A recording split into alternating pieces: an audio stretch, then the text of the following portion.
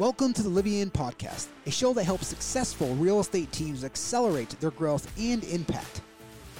Livian, love how you live in all aspects of life.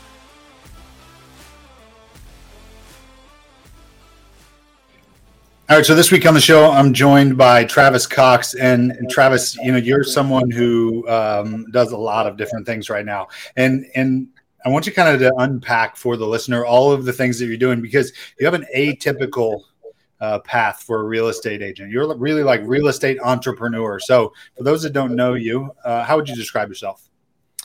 I think I would describe myself as somewhat of a crazy person in terms of what I do on a daily basis. And what's funny is I'm also an introvert by heart too. So this makes what I'm doing all the more fun and interesting. And the best thing about what we're doing now is the multitude of things that you mentioned. I'm a CEO for a Livian franchise here in Louisville, Kentucky, named Livian Impact.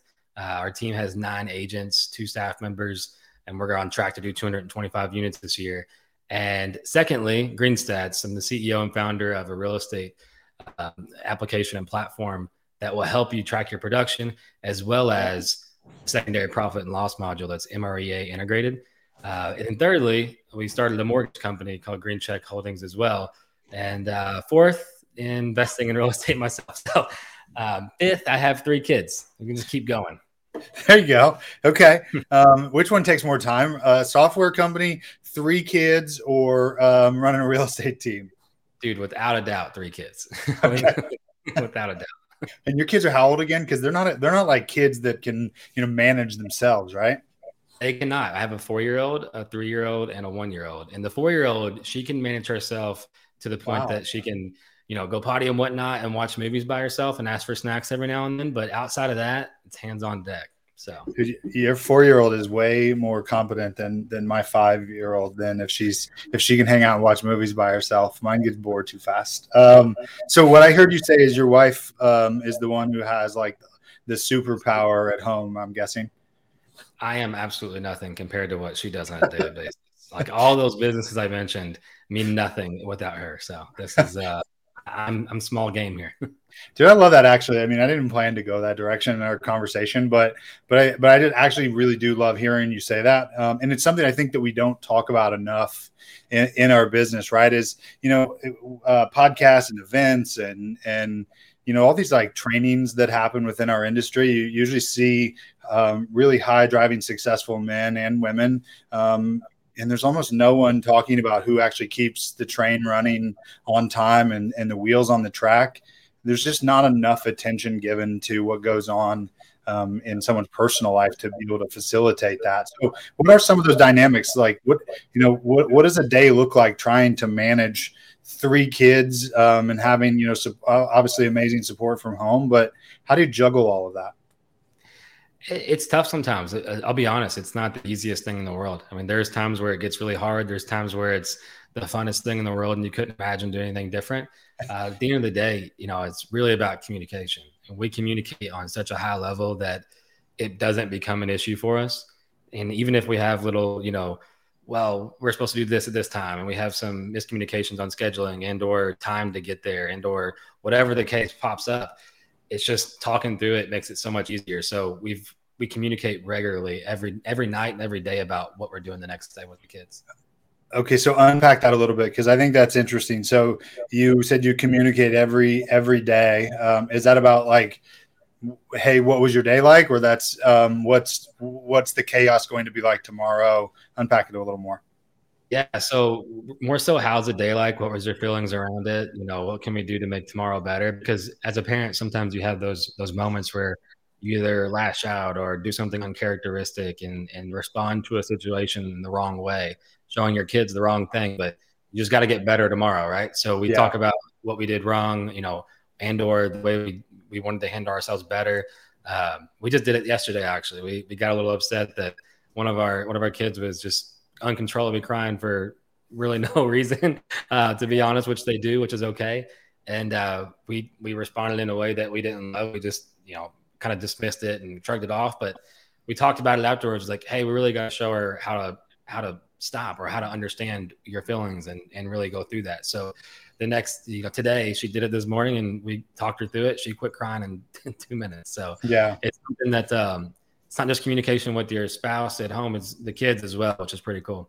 Yeah, absolutely. So then are you guys like mapping out a week ahead of time, or is it a everyday thing? I mean, part of this, the thing I love about this podcast is like, obviously the goal is that the listener gets coaching and advice, but selfishly, I always say is the one who learns the most is me. And so with in a similar situation, I'm always intrigued to know, like, how do you actually tactically keep it all together? So is that, a week in advance and then we review every day, or what does that look like? Yeah, good question. So we have a family calendar, just like real estate on your calendar doesn't exist. So Tay, my wife, has everything important that I don't need to miss on the calendar. And then as far as what we're doing on a daily basis, it's just that night before we wake up, we it's almost like creating your to-do list and brain dumping at nighttime, right? So we're really just talking about what's most important for tomorrow. What do we need to get across? Who do we need to help the most? And what we're going to eat down to that, actually. Yeah, of course. Yeah. We go off track all the time, though. So I don't want to act like I'm the most put together person in the world, but we definitely talk about it like we are. So we'll say that. Yeah. So it's not like you've got a planner that you're going through just checking boxes of making sure that everything is streamlined. I'm guessing that you've built in some efficiencies and things like that. And part of the reason why I asked that too is, one of our goals and kind of current initiatives from a Livian standpoint is that what we believe is that, when you come together as a community of leaders, that everyone accelerates their growth by collaborating rather than competing. And so, in 2023, we're launching Livian Family as really as a network to help each other navigate through the challenges of scaling businesses while also having healthy families, right? And so I think it's interesting just to kind of unpack some of those nuances of how to do that. So all right, so we've got the 3 kids and that take up the most amount of the management and work, but you mentioned a software company. How does somebody just wake up and go, I sell houses, but today I'm going to start a software company instead? Yeah, that was an interesting decision, and it's interesting every day. It becomes more interesting as we go. But I would tell you that the year I sold 101 houses by myself 2 years ago, and our team had sold 86 by them, outside of me. So our team in total was 187, right? And we were using 3 different systems and 3 different softwares to reconcile the business every month, and sometimes up to 5, depending on if you count Excel spreadsheet and Microsoft tools. So I was just really frustrated, and I wanted to create something that could work for our team. And previous years before, I wanted to create an app for profit and loss for realtors, because I was in a ton of tax debt, a whole lot. And I know you know the story, Eric, but we won't bore everyone with it, I guess. No, I actually think it would be beneficial for other people to hear. Tell me about that, because you're not the first or the last real estate agent to be in tax debt, I bet. Absolutely not. So, well, I'll tell the story then. So I got in real estate when I was 19. I did not want to be in real estate. My dad really made me get into real estate. I say that full-heartedly. My dad made me. I love it now, so don't get me wrong. But my dad made me get into real estate because I had little to no direction in college. I wanted to be a writer, an FBI agent, all these fun things that, may or may not pay enough to fund the big life I wanted to have. And got into real estate. I, just pandering around, did 13 deals as a 19-year-old, not really trying. And I asked him at the end of the year, I said, hey, I want to go out on my own. I was hoping he'd say no, because then I was like, great, I'm going to quit and I'm going to write fantasy football articles and be a fantasy football millionaire. I don't forget real estate. So instead of saying no, he says yes. And I was like, oh, I'm not going to say the word, but oh crap. And he told me, hey, it's going to be hard. You're probably going to fail. And he knew what he was doing. He was lighting a fire under me because it worked. And I heard you're going to fail, and I took it personal. And all I did the next year, before I could even drink a beer, was go out and sell 32 houses and make $112,000 as a 20-year-old. Wait, you were 20 and you went out and you sold how many again? 32 houses and made $112,000. Okay. And that's because you were pissed off, basically, that somebody doubted your capacity to actually do it? In some ways, yes. Yeah. Okay. Halfway through that. What motivates you? Okay. Yeah, that does motivate me for sure. And especially a 20-year-old who has no clue what they're doing in life, and someone tells them no, and you're going to go fix it. So, $112,000 later, I have like a $22,000 tax bill, and honestly, that excited me. I was like, I make enough money to pay 22 grand in taxes. This is so cool. Yeah. I fell in love with real estate over that course of the year, and I paid my taxes. I just about drained my bank account because I spent all my money on dumb stuff, as a 20-year-old would do. And then at 21, I actually increased to $200,000+. And then my tax bill was 40 grand. And I didn't have enough money to pay it because, again, I spent my money on 21-year-old things. So partying, having fun, whatever. And the next year it went to $300,000 and the bill got higher and I didn't pay it again. And next thing you know, I look up and I've got $60,000 to $70,000 of tax debt that I've got to figure out how to pay off. And the worst part about that is I had no one who taught me how to manage any of this. I didn't know who to reach out to. It still falls on me, right? I needed to know those things. I should have found those things out. So I'm not making any excuses, but it's almost like a taboo thing in real estate. No one talks about it. It's weird. So with little to no resources, I think what's taboo about it is the fact that people don't want to know they're either losing money, trying to, they don't want to talk about their in tax debt for sure. I didn't want to talk about it. Half the reason why I didn't find a path quicker is because I didn't want to tell anybody I was in tax debt.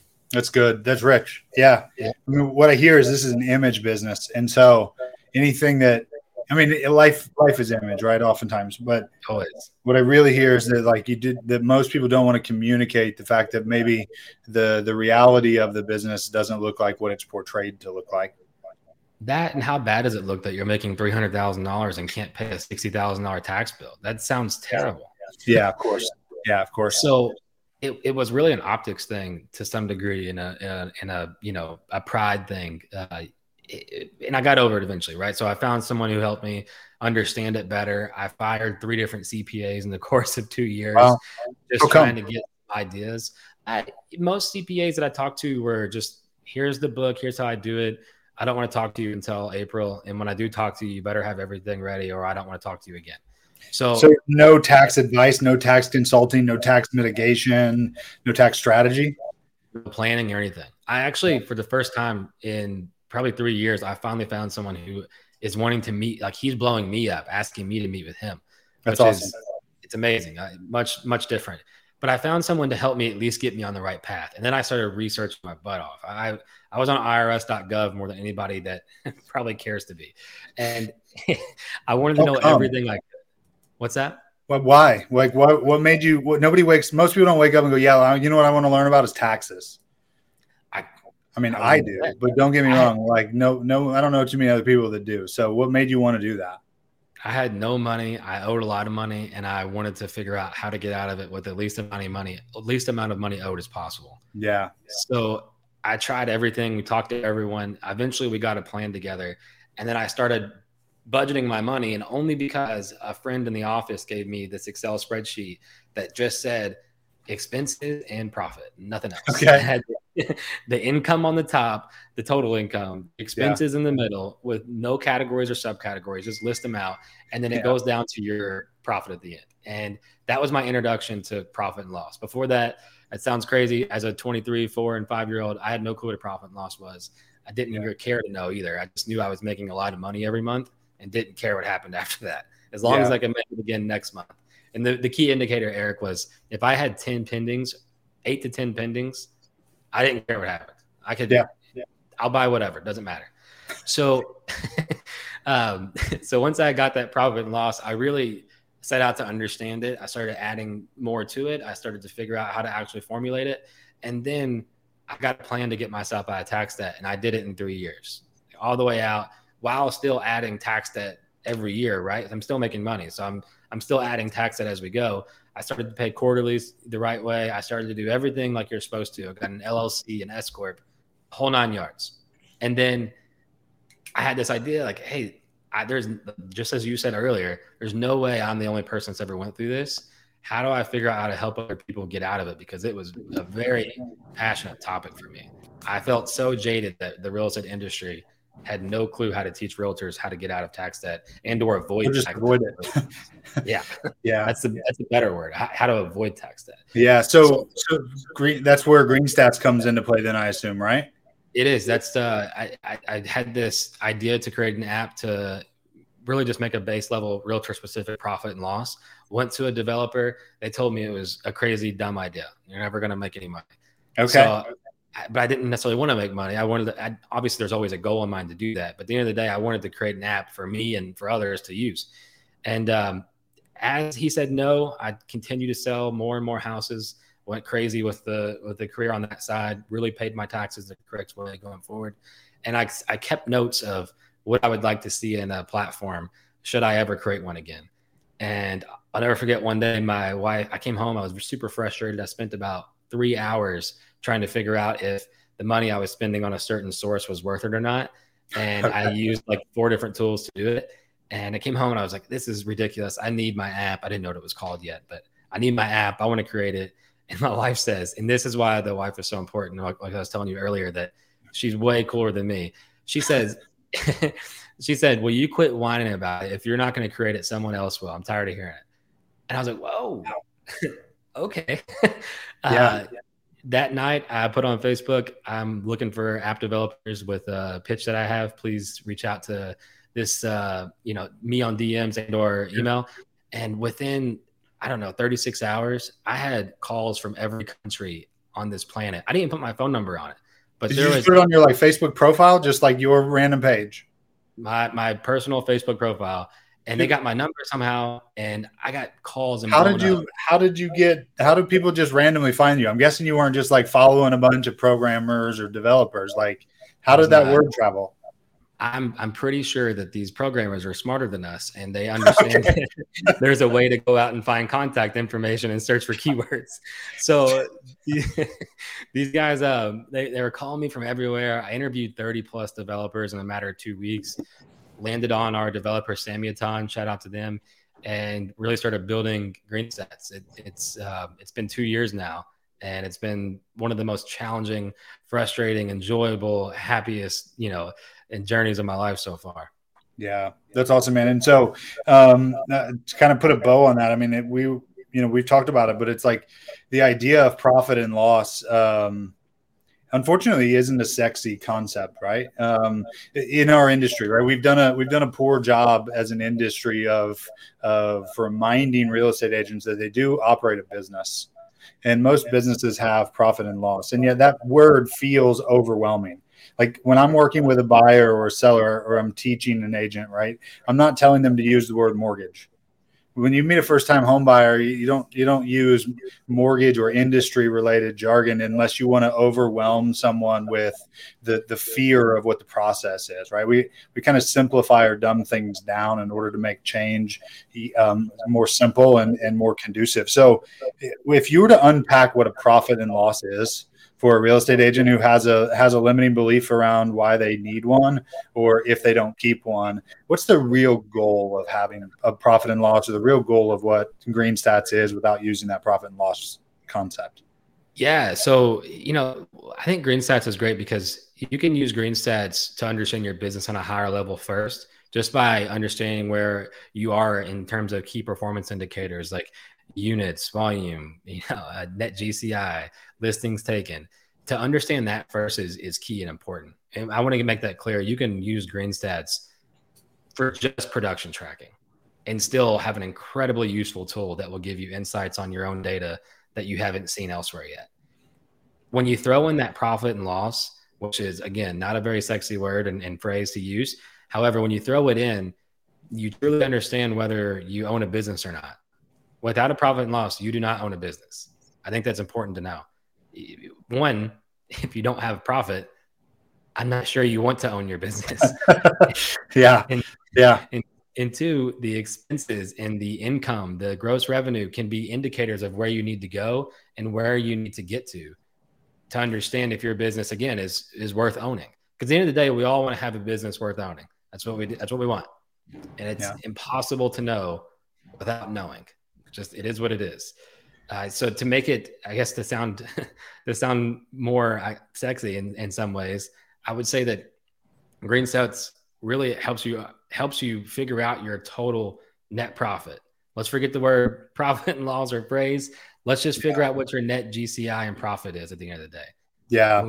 So one of the things that I like about it is that, basically I'm hearing you get real-time sales insights and you get real-time income insights. Talk to me a little bit about, I love this idea. To my knowledge, one of the only companies that does this real-time like income calculation through really some of your integrations, right? Is everything else seems to be like through QuickBooks, and I've got to use all these third-party softwares. But with GreenStats, right, I can actually connect it to my bank and get real-time income insights. Am I tracking?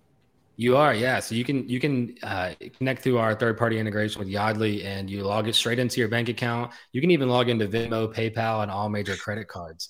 And I could drive Uber and sell houses and get my Venmo and whatever else and get it real time. Okay.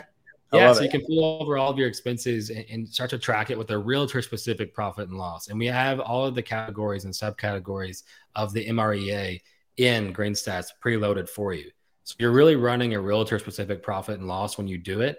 You're not trying to learn how to make it look more like a realtor specific profit and loss on all the other sites you mentioned between QuickBooks, FreshBooks, and everywhere else you go. At the end of the day, the tool that is most useful is a tool that you're using. That's just is what it is. And if we're having to learn how to use our tool, we're probably not going to use it. Yeah, absolutely. We wanted to make it way more user-friendly than we've seen with other industry tools. Man, it's interesting that you say that because I manage, manage our personal finances almost every day. Not every day, but close to it, a couple days a week minimum. And what I've found is I've used a lot of different tools and a lot of different apps. I've used QuickBooks and Mint and any of the others you can think of. And the user interface and the ease of automation and integration is the difference between whether I do it on a regular basis or whether I don't do it at all. Right. And so I love the fact that it integrates with a more streamlined interface for agents to actually use to understand what their real estate sales income looks like. Absolutely. I mean, you're pulling the income straight from your bank account. We're not guessing based on the deals, because sometimes what we see is when you try to go run your profit and loss, you have what the deal should have given you, but some calculation somewhere got messed up from your MCA to you to when you actually got the check in your bank account. But we're running profit and loss with what's in your banking account. We're getting very low level, very easy to use. What did you make? Not what you should have made and where the calculations were missed. We want to know what actually got deposited into your bank account. That's actually what you have to pay your taxes, or that's actually what you have to pay your mortgage with, right? Is what actually got deposited, not what you thought your GCI would be. So I love that. How are you seeing traction as far as feedback and what real estate agents have been able to do with being able to have insights now into their numbers? Yeah, we've had a couple of really cool success stories already, and what's more interesting is they got up and spoke about it unannounced at Bold a couple of times, which is great. Nice. The couple of big things are, one agent talked to me about, hey, a lender came to me and said that, I don't want to keep spending money with you because you're not giving me enough deals. So he goes straight to the vendor report on GreenStats, pulls up every single deal he's done this year and how many went to that specific lender. And it was like 98% of his buyer size over the last 6 months. So he was like, hey, man, I don't know where you're getting this at, but we continue to work together unless you don't want to. So that was one cool success story. The second one is I have another realtor who is paying for quite a bit of leads on a third-party source through zip codes. And he wanted to figure out if it was worth it or not. So he goes to the sales location report, puts in the zip codes and filters by the zip codes that he's paying for, filters by the source that the leads are coming from, and boom, spits out the amount of deals he's done in those zip codes alone. Found out that some of those zip codes weren't really worth it anymore. Yeah. Maybe changing his business model. So the sales location report, I do want to spotlight that just for a second. Is that's something that I wanted desperately in my own business, and I haven't found it elsewhere. If it is somewhere, I stand corrected. However, I'm not it's something that It's something that was super important for me because I was using an Excel spreadsheet, my source data, my CTE account, everything to figure out if the source was worth it or not. And we can do it in a couple of buttons with GreenStats. Even if you're farming a neighborhood and you want to know if that farm's paid off, one, we can go to GreenStats and see, well, that neighborhood's not making you any money. However, the neighborhood up the street is, maybe you should start farming that one. Yeah. That's something that the sales location report really stands out for. And those who are doing geo farming, even if you're spending a lot of money in a couple different zip codes and you're not really seeing your return, however, the other zip codes that you're really great at, maybe we should allocate more funds to those zip codes instead for geo farming. So there's all kinds of great things that can come out of the sales location report. Yeah, I love that too, especially if you think about the lender that you referenced in the first story. Is like, here's a lender who's making like gut intuitive decisions and thinking that they're operating their marketing budget effectively. And yet then we've got somebody who's actually using data-driven decision-making who goes, well, the data says, actually, you couldn't be more wrong.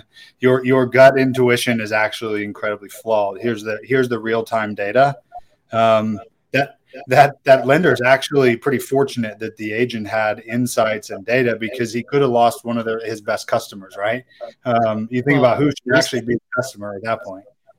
Yeah, recency bias always bites everybody. It's just what it does. So it's also incredibly useful for if you're using vendors, not just lenders, but title companies, insurance agents, inspectors. In the Gene Rivers fashion, go to them and ask for business. If you find that you're getting most of their business with them, go ask for business. You should be doing that. Absolutely. Yeah, I love that.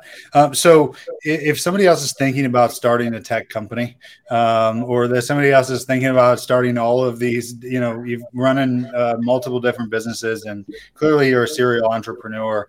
What's the biggest challenge that you encounter in being a serial entrepreneur, or someone who just is incredibly passionate about businesses?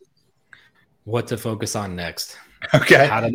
How to manage your interaction between each business. I was thinking about it this morning, actually. It's, with everything that you have to do, my mind kind of flips. It's almost a switch. It's like, okay, now it's this person's turn, and now it's this business's turn, and now it's this business's turn. So it's really just, it goes back to even what I was talking about earlier with communicating with my wife. It's just communicating almost to yourself on your calendar, in your notes app, wherever, to really allocate time in these specific areas and what those areas are. So just like when we say the word lead generation, it means a million things. Oh yeah. You can say, let's focus on GreenStats today, but what do I do next?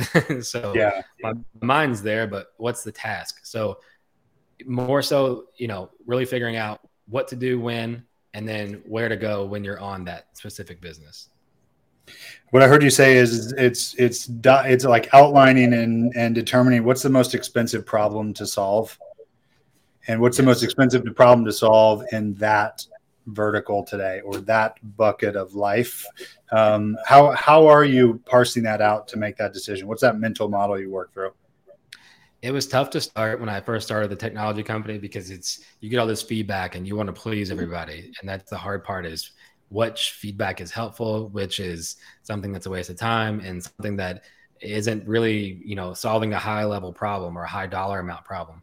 So the best way to do it is really to write down the task at hand, the problems at hand, and circle the ones that either make you the most, mean the most, or will help the most. And that's really it. Okay. So you're documenting what has basically the most impact. Either that's bottom line or user experience, customer experiment. And what did you say the other one was? What means the most? Matters or means the most. So okay. Our dev team and I will collaborate, and we put priority levels, and they really are those three things in mind: what means the most, what makes the most, and what solution are we solving the most here. Those three things in mind, it's how we prioritize. So 1 through 5. Yeah. All those three things hit, we're a 5. If 1 or 2 of those things hit, we're a 3, 4, 1 or 2. So that's really the system that we're using now to prioritize the task at hand. And then I actually love this, because this really takes me down the road of thinking about project management, which is one of the like realms of specialization that real estate agents neglect to actually go research and study and think that like project management is just like intuitive, that there's no, I don't know, science and doctorate programs around, right? Or that they couldn't study others around project management modeling. One of the biggest challenges around project management is around time estimation, right? Or timeline estimation. What's the system that you guys have to try to determine how long an initiative may take? We always overestimate. That's one key thing that I've noticed is huge, because when you underestimate and you get to the point where it should be done and you're 6 months off, that's probably a problem. We have more problems now. So overestimating is key. I think the second important thing is, when you're trying to figure out the amount of time that you're going to spend on a task, one, you need to prioritize why it's important. We need to figure out if it's even something that we should be spending time on. But two, think about every single task that goes along with that larger, title of task, and figure out what your hours look like and when you can work on it. That's when it really gets tough, and that's what I meant earlier by, how do you focus between on the next thing and the next thing is, I've got all these things I can focus on and really understand for the time on task here, but it's hard to estimate in your head really how many hours it will take to do specific task inside of a larger task. So I'm rambling, but I'll say that overestimate. That's okay. Are you putting like inanimate objects on your timelines, or like sizes or anything when you're estimating time? So the larger projects, obviously we automatically go to 3 months out. That's automatically the thing. If it seems larger than 3 months, we're pushing to 6, but we're almost working in 3-month increments. Okay. I didn't know if it was like small, medium, large, double XL, something like that. And then there was like an impact rating or anything you're following as far as that's concerned. Yeah, we've got through 5, and then we also have the green, yellow, and orange. So green is easy, quick task. The yellow, we need caution. It might take some time, and orange is it's going to be a while. Okay, so I love that. So that's perfect, right? So that's super granular, and to build a tech company and actually have it launched and have it done with people who don't live in the same city that you live in, right? It's not like you guys office together, right? You're talking about communication barriers. You're talking about what your vision is to someone who maybe English isn't even their predominant language. There's a system of efficiency and effectiveness that I'm guessing that you found. So I love that you shared what that is, that 1 through 5, and then that color coding. Yeah, for sure. We're on 2 different continents, so there's definitely lots of challenges. It's fun, and there's also the time zones. So think about, Eric, working on a specific task that you have in mind and time blocking for it, and then doing it on GMT time. I don't even know what GMT time is. So I didn't know before I started the company either. So it's something that it requires you to stay up until 3 or 4 in the morning. Let's put that. That's hilarious. So okay, so which creates a whole different challenge, right? Is that what the interesting thing though is, I would think, is that going through this software development process is how has it impacted your ability to be a better leader or to implement in your real estate sales business? Yeah, that's a great question. I've learned how to be patient, to be honest. Patience is key. I mean, the app was supposed to be done last year and it's not. And you got to be patient to get it out. And tech takes time. And then in real estate, how come you were willing to be patient though? Like unpack that a little bit. What was it that because you probably could you have rushed it out? Yeah, but once you rush it out, and you have one shot to impress, right? You've got one shot to keep your user base, to get them on and then keep them engaged. And if the functions and the promise that you say it has aren't there, if the quality isn't up to speed with what your own expectations are, it's probably not a good time to do it. So I more so when I say patience, trust me, I wanted to launch it. I wanted to go, I wanted to get it done. But when I was testing it, I was like, man, I'm not delivering on the promise that we're marketing on. It's not there.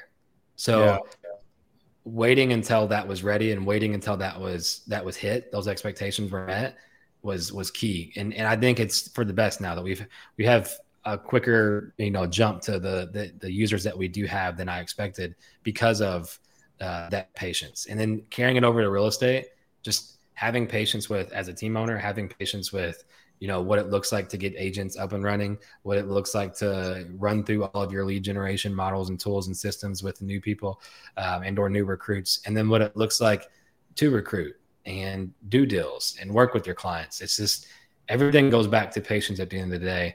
And if you're able to really calm yourself down and understand that people don't move when you want them to move and they don't work when you want them to work, figuring out where you fall into place with that system and each person helps you, I think, in business tremendously.